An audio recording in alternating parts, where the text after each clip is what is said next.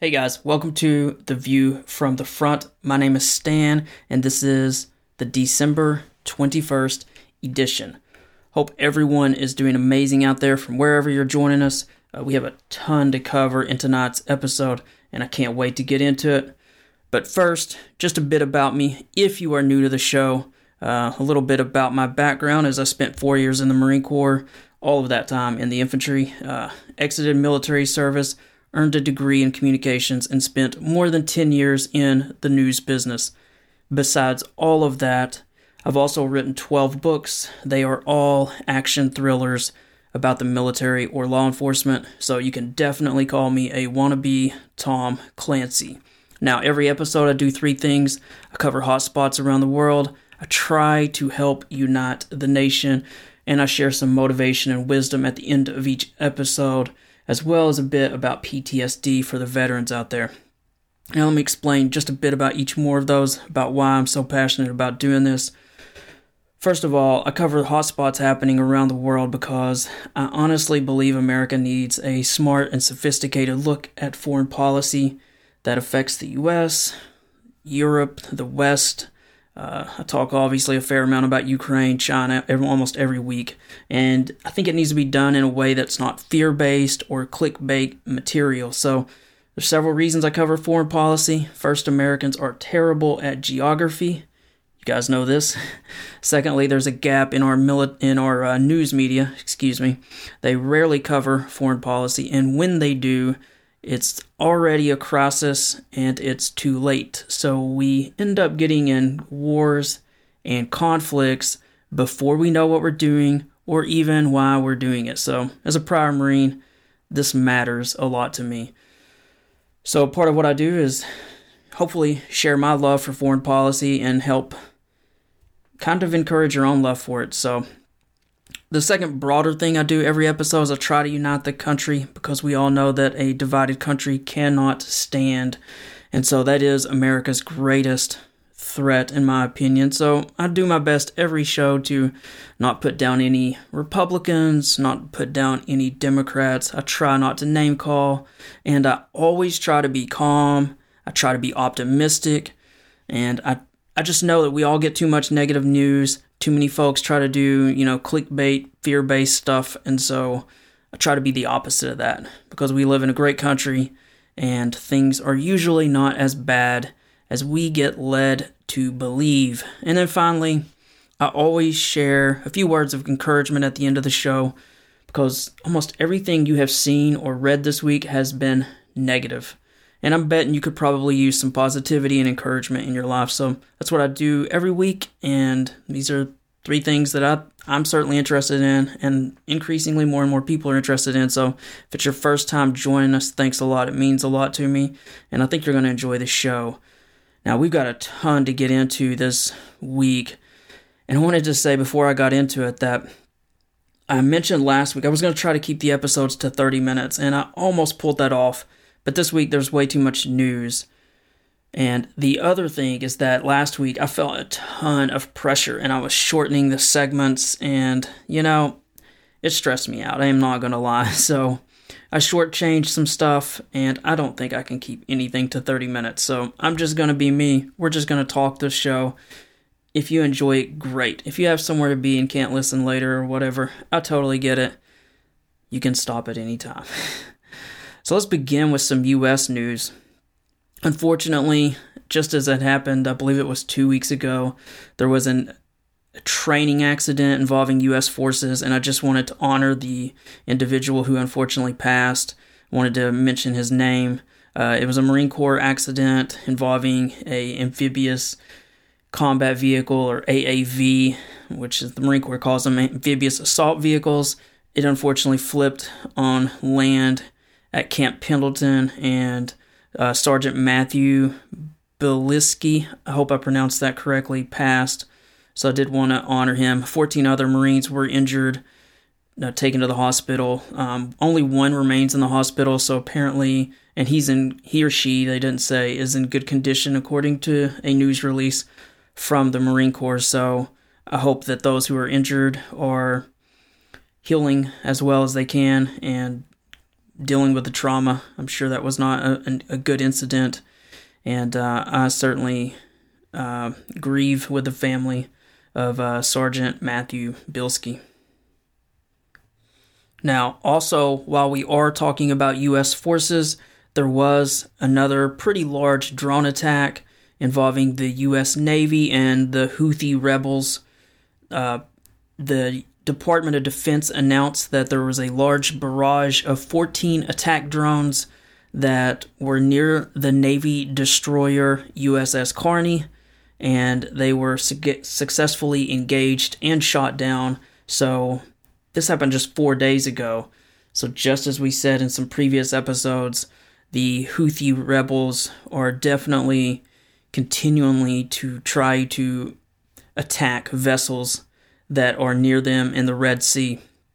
Now, I did a little research. We're now up to 100 attacks involving one-way drones and ballistic missiles. So this is pretty heavy frequency. There's been 10 merchant vessels that have been targeted. So partly as a response to this, the U.S. has created a coalition of countries to help share the load, because let's be honest, the U.S. Navy is spread pretty thin, and just as I will talk about toward the end of the episode, there's a lot going on with China right now. So the U.S. helped pull together a coalition to address the need, because there were increasingly commercial vessels saying they would go all the way around Africa instead of through the Red Sea and the Suez Canal. And so the U.S. pulled together this coalition. That's something that the U.S. is one of the only countries large enough and with enough political capital to pull together. And so there's a new operation that's called Operation Prosperity Guardian. It's bringing together lots of countries, but just some of them that you would recognize include the United Kingdom, Bahrain, Canada, France, Italy, the Netherlands, Norway, Spain, and those are just some of them. A lot of those countries are donating the use of like frigates or destroyers so that they can spread the load on what's having to be done to help protect these commercial vessels. So they're naming this group a part of Task Force 153. Those numbers don't mean a lot to me, and they probably don't mean a lot to you, but it is definitely it's definitely a needed response. The White House is calling it a natural response. Now, as a reminder, just for some background, the Houthis, they are a militant group. They is aligned with Iran. They have been fighting in Yemen as a part of the civil war there, and it's been going on for years. And Saudi Arabia has obviously been fighting to help try to prop up the government of Yemen, also to help stabilize the border of Saudi Arabia and to deal with this threat from the Houthis, who, as I said, are aligned with Iran, and Iran is a natural enemy of Saudi Arabia. So all of this, as we've talked in previous episodes, has kind of come together in the past few weeks.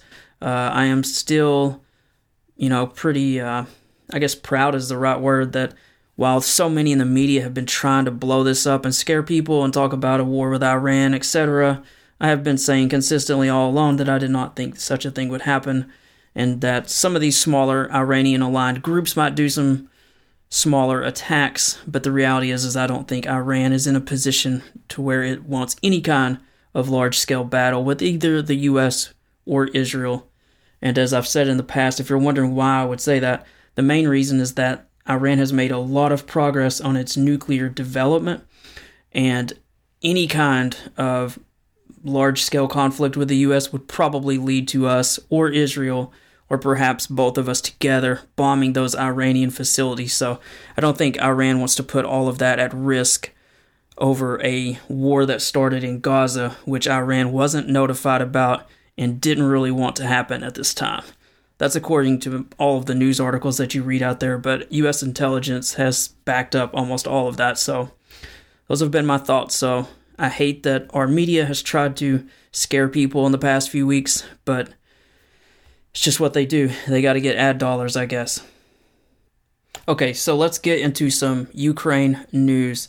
Now, unfortunately, the biggest news and the first bit of news that I got to get into is that the United States Senate will not be voting on a deal that includes any type of aid to Ukraine this year. All of Congress has gone home for the holidays. I know we have talked in previous episodes, we were hoping they'd get a deal done. Now, according to news reports, the negotiators will continue to work and will bring together a deal, they hope, in the early part of January. We will see. Now, the president of Ukraine, Zelensky, he says that he is still confident that the U.S. will help. And in fact, he had a line that said, "I'm sure that the USA will not betray us." So I'm hoping that happens. Now, as a part of that, I wanted to share a couple paragraphs from a column that ran in the Washington Post. This column was written by Max Boot. We've quoted him in the past. He is, in the past at least, a former Republican who's not a big fan of Trump, I think is fair to say. But I wanted to read a couple of paragraphs because, for me at least, I mostly agree with what he is saying. So, this is what he wrote. "It's not often that I feel ashamed to be an American, but I was ashamed this week when the Senate refused to support a supplemental spending bill that would provide about $61 billion in urgently needed aid for Ukraine, along with $14 billion for Israel and $20 billion for border security. All of the Senate Republicans, even those who had previously supported Ukraine funding, voted to filibuster the bill. Their stated position was they won't provide a penny for Ukraine unless Democrats agree to a sweeping, draconian overhaul of the United States immigration laws. Of course," and I'm still reading what he said, "most Republicans in those days were opposed to aiding Britain. A majority of and I apologize, give me 1 second here. Okay, I apologize, I skipped a line, so let me go back just a bit, and I beg your forgiveness. So here we go. Their stated position: they won't provide a penny for Ukraine unless Democrats agree to a sweeping, draconian overhaul of the United States immigration laws. I'm sorry, that's not how a serious political party or a serious country behaves during a world crisis." And again, these are the words of Max Boot. Let me continue. "It's like saying to President Franklin D. Roosevelt in 1941, we won't support aid to Britain as it battles the Nazis unless Democrats repeal the Social Security Act or rewrite the labor laws."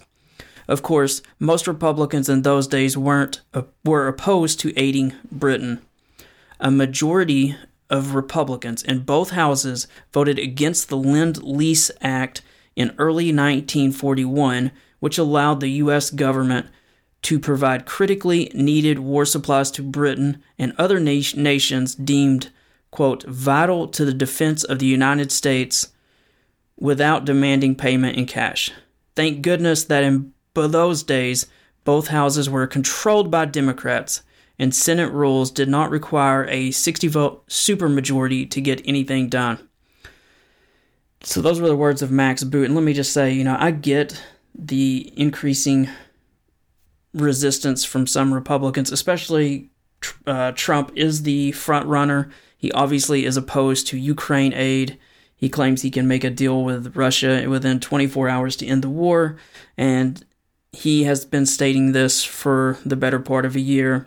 There's been lots of disinformation from Russia about the war, and unfortunately, Republican support has begun to just dwindle to the point where they don't have the votes. Now, one thing Max Boot says in that column, in fact, I'll read just a couple of sentences.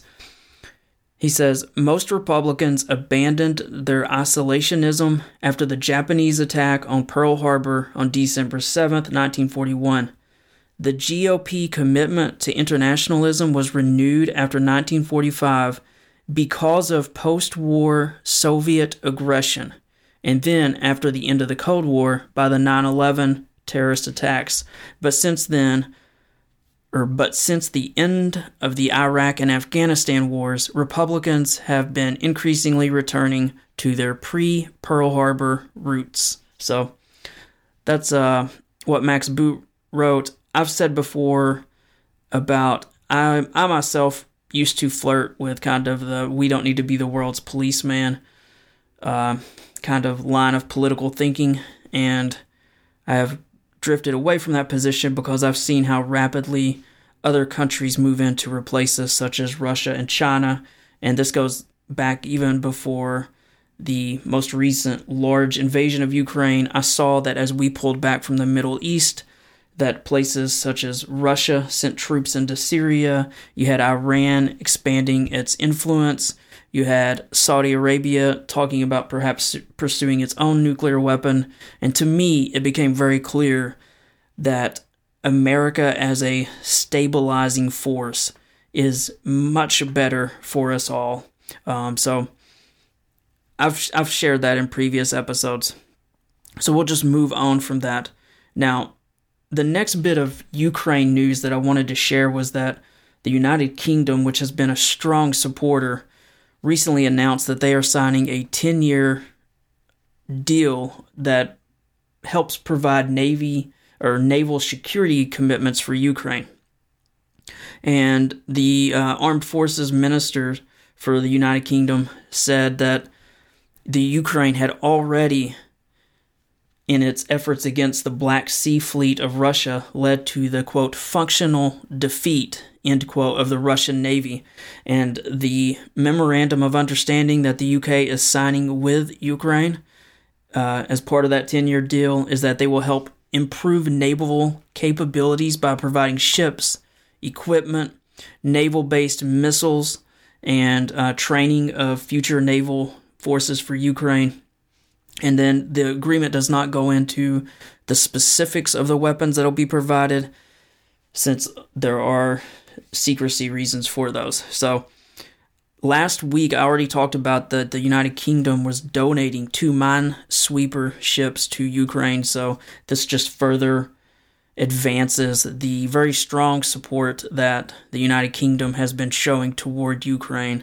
And one thing that I forgot to mention is that they will also share some intelligence with Ukraine.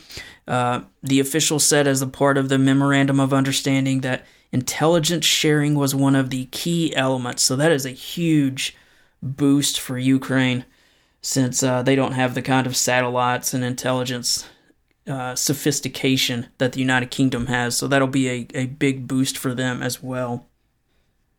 Okay, so we're going to kind of burn through 4 more quick stories regarding Ukraine. These are each kind of very short, because I do want to keep going on with the show.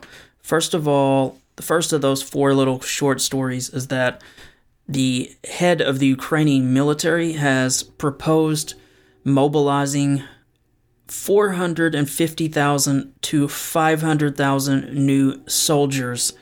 Now, that is a huge number.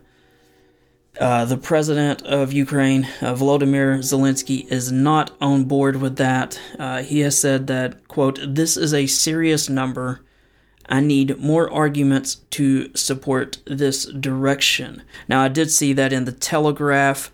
Zelensky had said in another article that for one of the balances that he wants to continue is that for every soldier, there's at least 6 tax-paying citizens who can help pay for those soldiers. So there would be a huge cost if they were to expand the military to that level. It would also be very difficult because Ukraine still mostly uses a draft, and it has been increasingly challenging for them to draft the number of soldiers that are needed. The second quick story I wanted to share is that Estonia, which is a very small country of 1.3 million people, very small. It's a Baltic country on the eastern flank of NATO, has shortly after last week's episode, they announced that they would send an additional $88 million to Ukraine, including Javelin anti-tank missiles, ammunition, other aid. Estonia, even though it is one of the smallest countries, is one of the leading military donors to Ukraine in terms of gross domestic product. And of course, part of that is that they are so close to the border of Russia. And prior to all of this Ukraine stuff happening, there were quite a few stories from time to time of things that Russia was doing to kind of mess with Estonia and some of the other smaller Baltic nations as a way that Russia always does, just to kind of try to intimidate and ramp up the fear. I don't have time to go into all that, but Estonia has a very serious commitment to the war and making sure that Russian aggression is not rewarded. Moving to the third story that I want to just briefly mention, NATO, for the first time, not the first time, but certainly by this amount, their budget is jumping 12% in 2024. This was announced on December 13th. So it's 2024. The military part of its budget will increase by 12%, and the civil part of its budget will increase 18%. So NATO is taking all of these threats by Russia very, very serious. And it's just further proof that Russia's aggression in Ukraine, which it claimed, that they felt threatened by NATO had almost completely disbanded, as Trump clearly was showing in the last months of his administration. But since Russia invaded Ukraine again, I should say, since they initially invaded in 2014, but since invading again with more than 100,000 troops, NATO has expanded with Norway and Sweden, and obviously they're spending way more. They are taking this threat from Russia very serious. So again, the budget for the military side of it, 12% higher in 1 year. The civil side of it, which includes some of the communication capabilities and the trying to get the entire large alliance, which is now 31 countries, to work together better, that's going up 18%. Now, the final Ukraine story I wanted to mention, we've talked about the foothold that Ukrainian troops had on the Dnipro River in the southern part near Kherson. They still have a foothold there.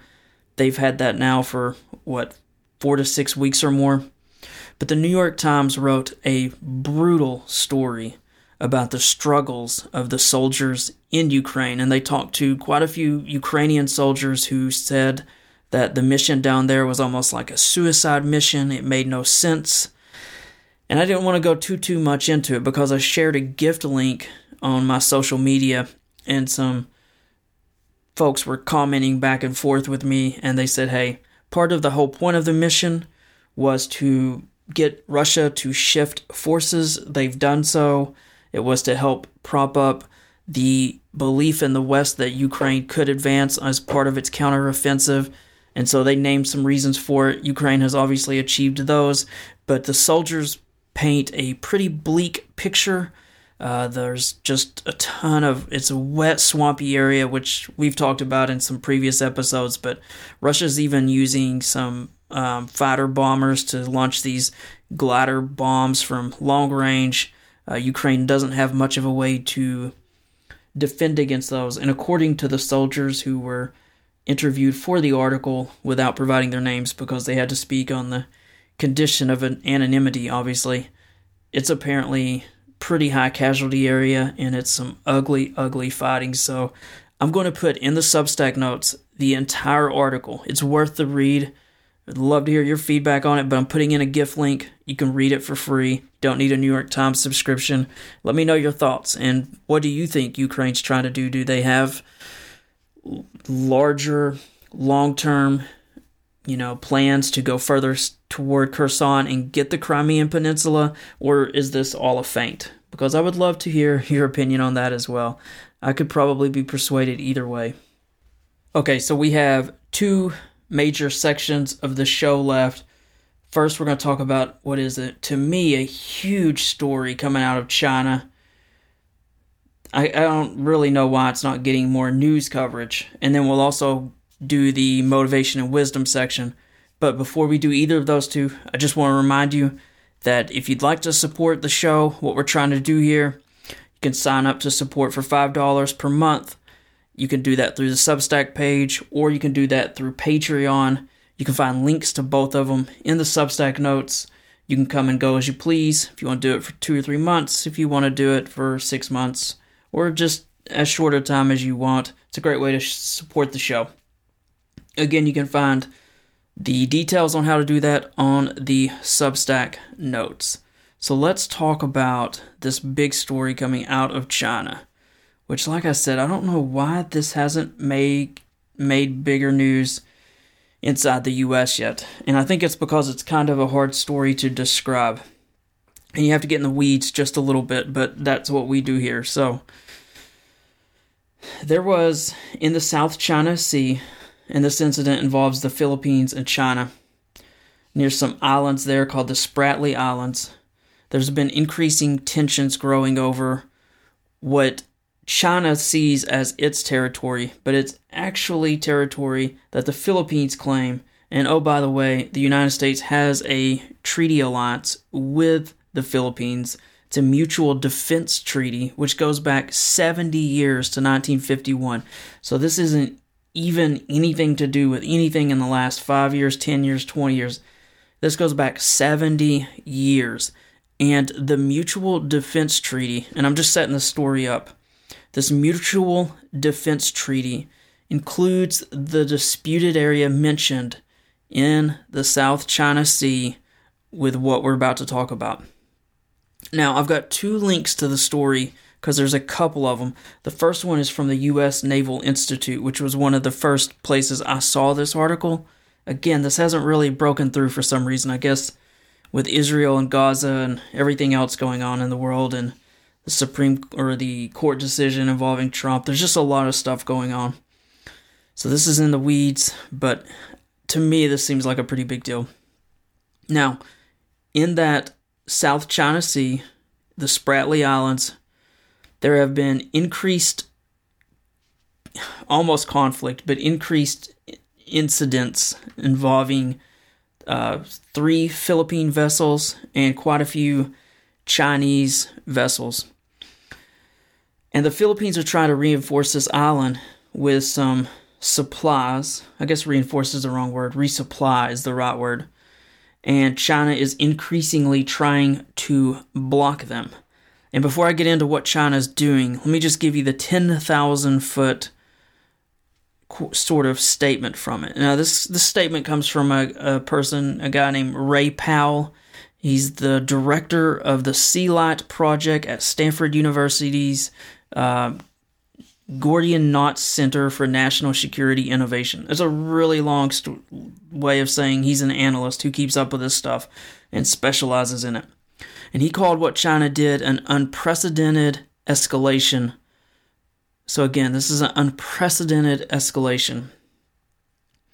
Now, this incident is, as Powell says, if the U.S. doesn't react stronger, it will allow China to believe that it can escalate more than it already is. And Powell said the lack of tangible consequences for the recent aggression is an invitation to even more aggression from China. So what did China do? Well, the Department of Defense put out a press release about it. I'll provide a link to that article as well in the Substack notes. It describes the reef, the shoals. One of them is called Second Thomas Shoal. But Chinese vessels used water cannons and forced a collision which caused damage to Philippine vessels which were undertaking official supply missions. So again, these are to their forces that are on these islands, which the Philippines have controlled going all the way back again to the 1950s. So Chinese military ships began getting more and more aggressive. According to the Department of Defense, they impeded safe operations of the Philippine vessels carrying provisions to the Filipino service members that were stationed at this Second Thomas Shoal. The Chinese vessels according to the Department of Defense, interfered in lawful Philippine maritime operations and in the Philippine vessels' exercise of high seas freedom of navigation. They, according to the State Department spokesman, obstructed supply lines to this long-standing outpost and interfered with lawful Philippine maritime operations, which undermined regional stability.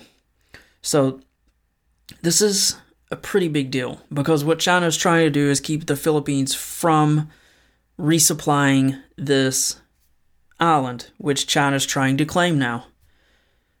Not to state the obvious, but this is how many wars start. In fact, our own Civil War involved Fort Sumter, which the North was struggling to resupply. And this is one of those situations where it's very challenging because it's not a state of war yet, but it's just one of those situations that could easily blow up.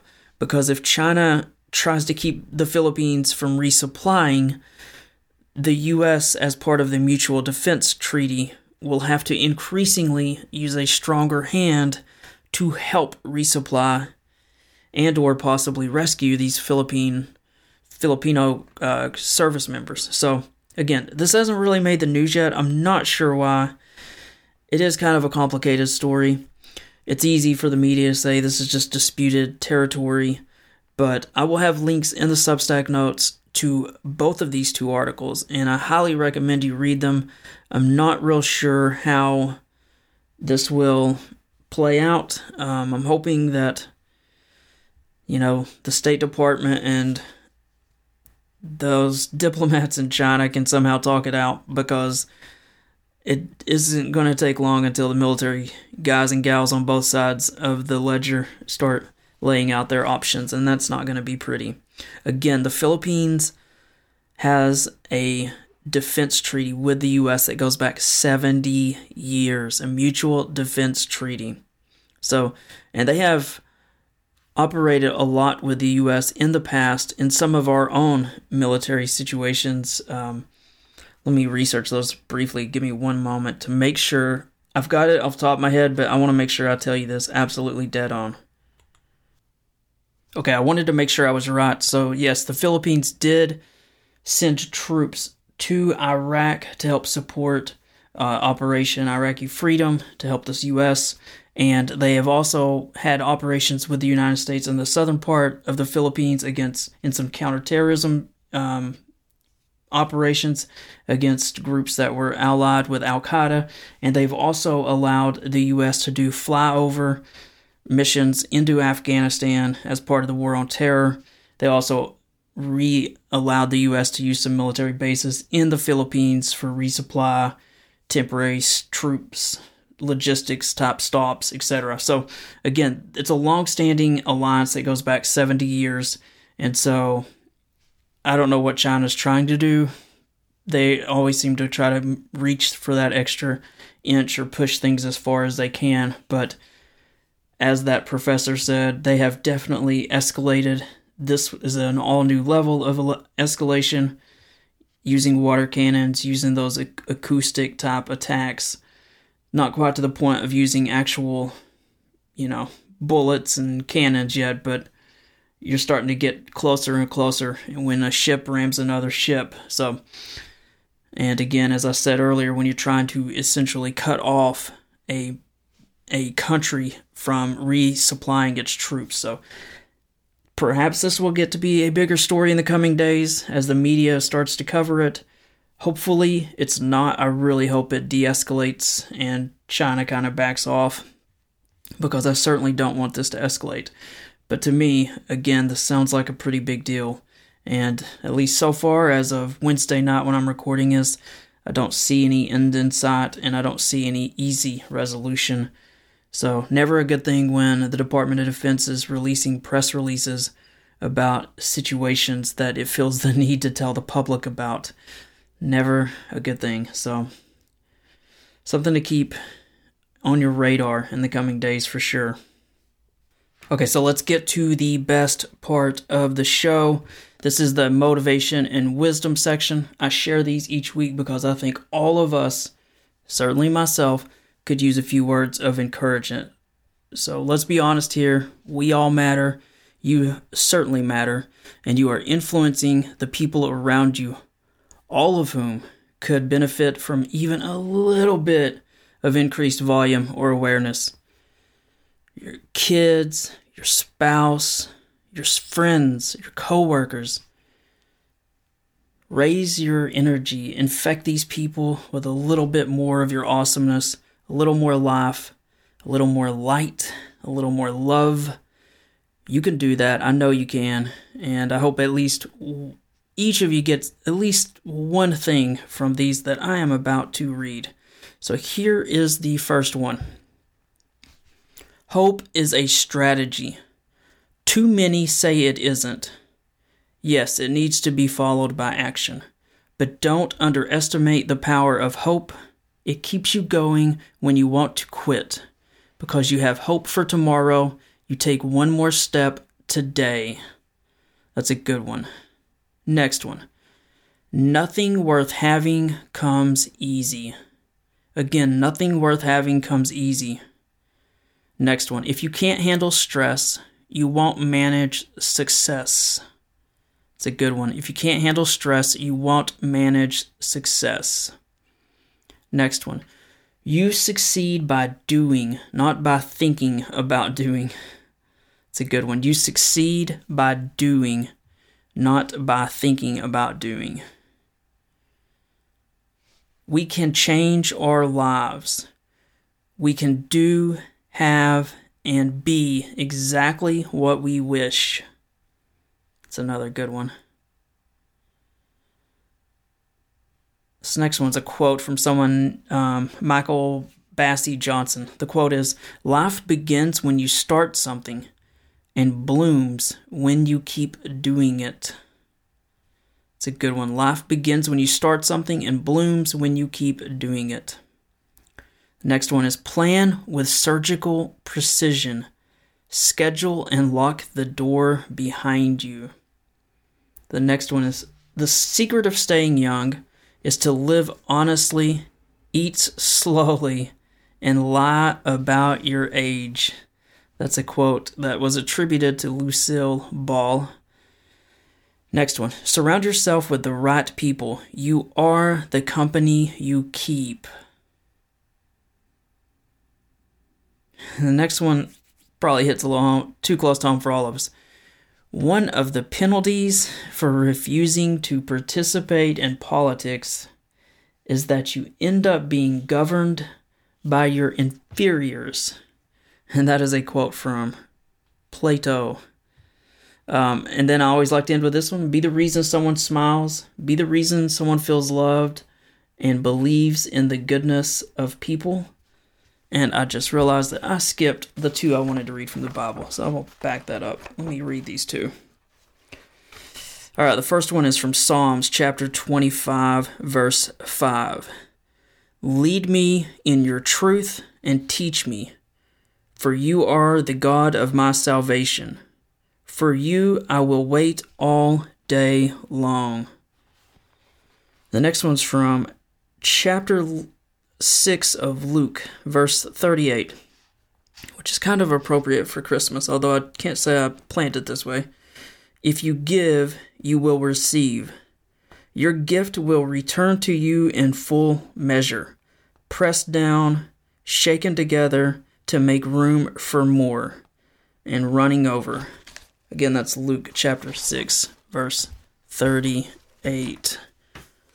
So I hope you got something from at least one of those. And then I usually end with the be the reason someone smiles, because that's a nice one it's just a good one to end with, is it not? Hey, so I gotta say just a couple other things. First of all, as you go through this week, remember on social media, don't engage. Be the wet blanket when people are mad or angry. Help them calm down. Show some love. You're not going to change anybody's mind anyway. But a lot of these people, all they see all day long is that the other side is horrific and is going to change their way of life. And, some of these people are really ramped up. They're a hothead. And the last thing they need is for you to argue with them or name call them. Just show some love or don't respond, but try to show some love if you can. And then I always like to say just a bit about those who are struggling with PTSD. Again, as I say every week, veterans are at a 57% higher possibility of or risk of suicide than their peers of the same age. So if you are having serious issues, call 988-SELECT-1. Again, 988-SELECT-1, or you can text 838-255. As you know, if you're a long-time listener, you're probably going to turn this off anyway. So I'm going to say it. But every week I like to talk to that person out there who may have PTSD because I want to reach you if you're struggling.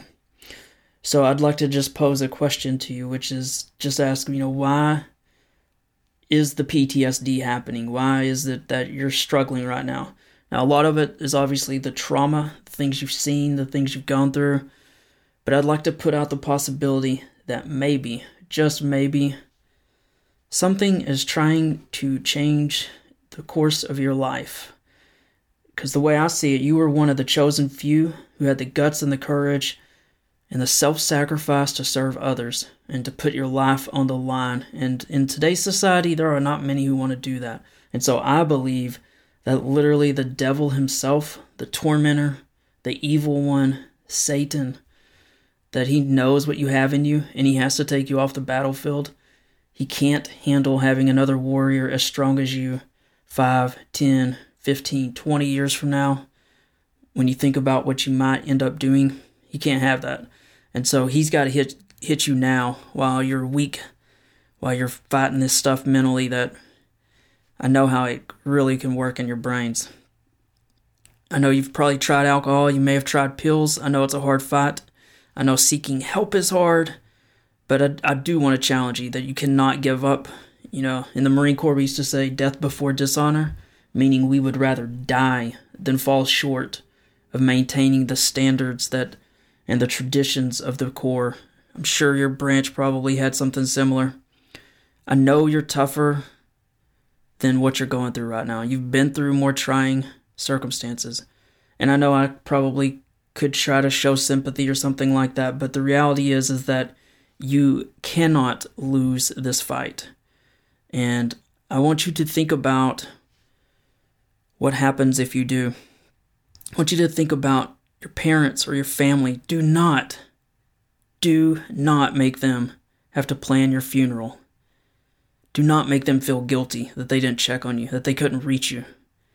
Do not do the same thing to your friends. It's almost like at that point you give them a pass to do the same thing. And it's when they see you go, it's easier for them to do the same thing. Don't leave your wife or kids here without you. You can hold on another day. And if you do, I promise the next day will be easier. I want you to think about if you're in combat and you are in a fight that you may lose, you call for backup. And so that's what I want you to do. Call for help, but don't surrender. Don't give up. Call for help. You can call 988-SELECT-1, but do not let the devil convince you that you will not be missed, because you will be. Don't let him convince you that no one cares, that no one understands what you're going through. It's all crap. You just have to get through the next 10 minutes, through the next day. It gets easier. If you don't already have some kind of faith, I suggest, beg, plead, reach out to God. He can drive out the devil. He wants you to reach out to him. You could find easily all kinds of ways to read the Bible. There are phone apps. There are websites. God loves you. He cares. You can reach him at any time through prayer, through the Bible. Again, as I said, I just don't want you to give up. You can't give up. I want you to think about the future. Think about that spouse that you may not have yet. Think about what you might be destined to do.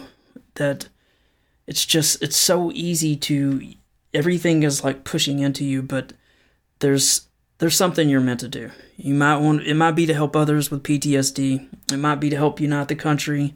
It might be to help run for office, help fix our dysfunctional Congress or the local government in your area.